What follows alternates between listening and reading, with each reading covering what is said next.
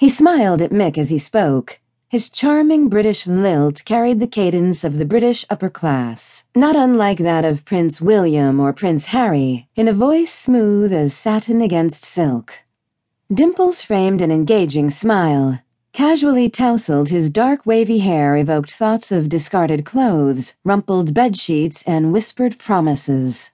Sarah realized the bed she pictured in her juicy little imagination was hers.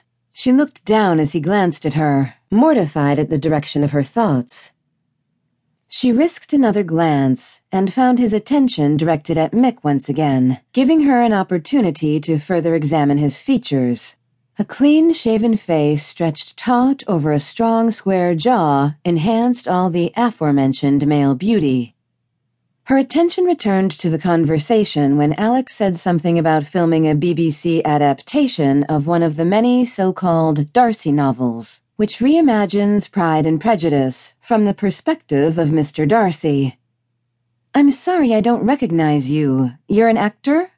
"Yes, and no apologies, please."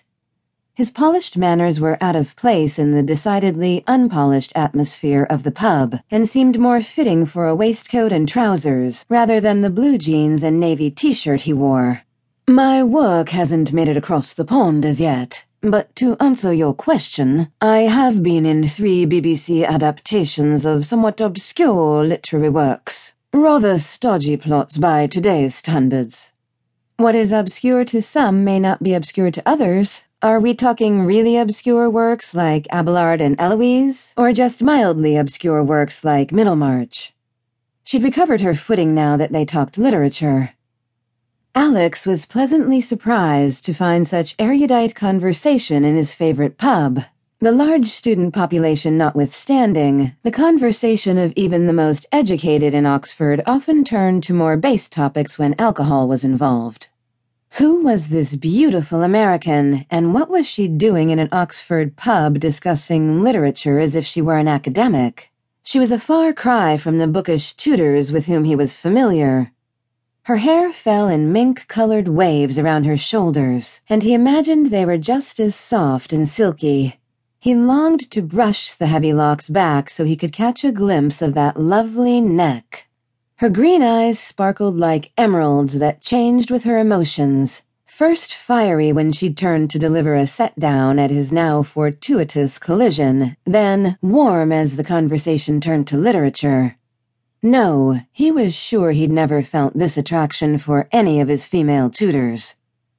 "Well, my first role was as Jude Fawley in Thomas Hardy's Jude the Obscure." He grinned and shrugged when he said obscure, followed by Angel Clare in Tess of the D'Urbervilles, also by Hardy. But my most recent role was in a remake of Mansfield Park, in which I played Edmund Bertram. She raised a neatly trimmed brow. "I gather you enjoy period pieces." "Certainly. It gives me an opportunity to explore history and culture in a way my imagination never could. I get to live it, if only for a short time. I enjoy the experience of being transported to a world that no longer exists." "Everything okay, Sarah?" the burly tattooed man next to her asked. Her boyfriend, perhaps? He didn't seem at all her type. "I'm fine, Sean, thank you." She turned back to face him. No, their body language wasn't that of a romantic couple, and his interest appeared to be on the young woman sitting to her right.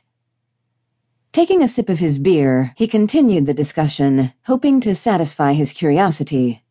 "So, obscurity is in the eye of the beholder, to butcher an old cliché. What is it that you do that Jude Fawley is, well, not so obscure?"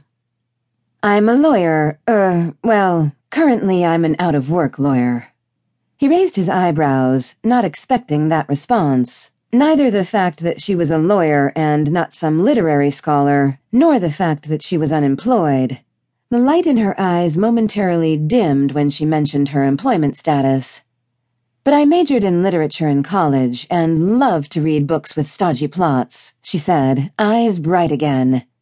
"What brings you to Oxford?"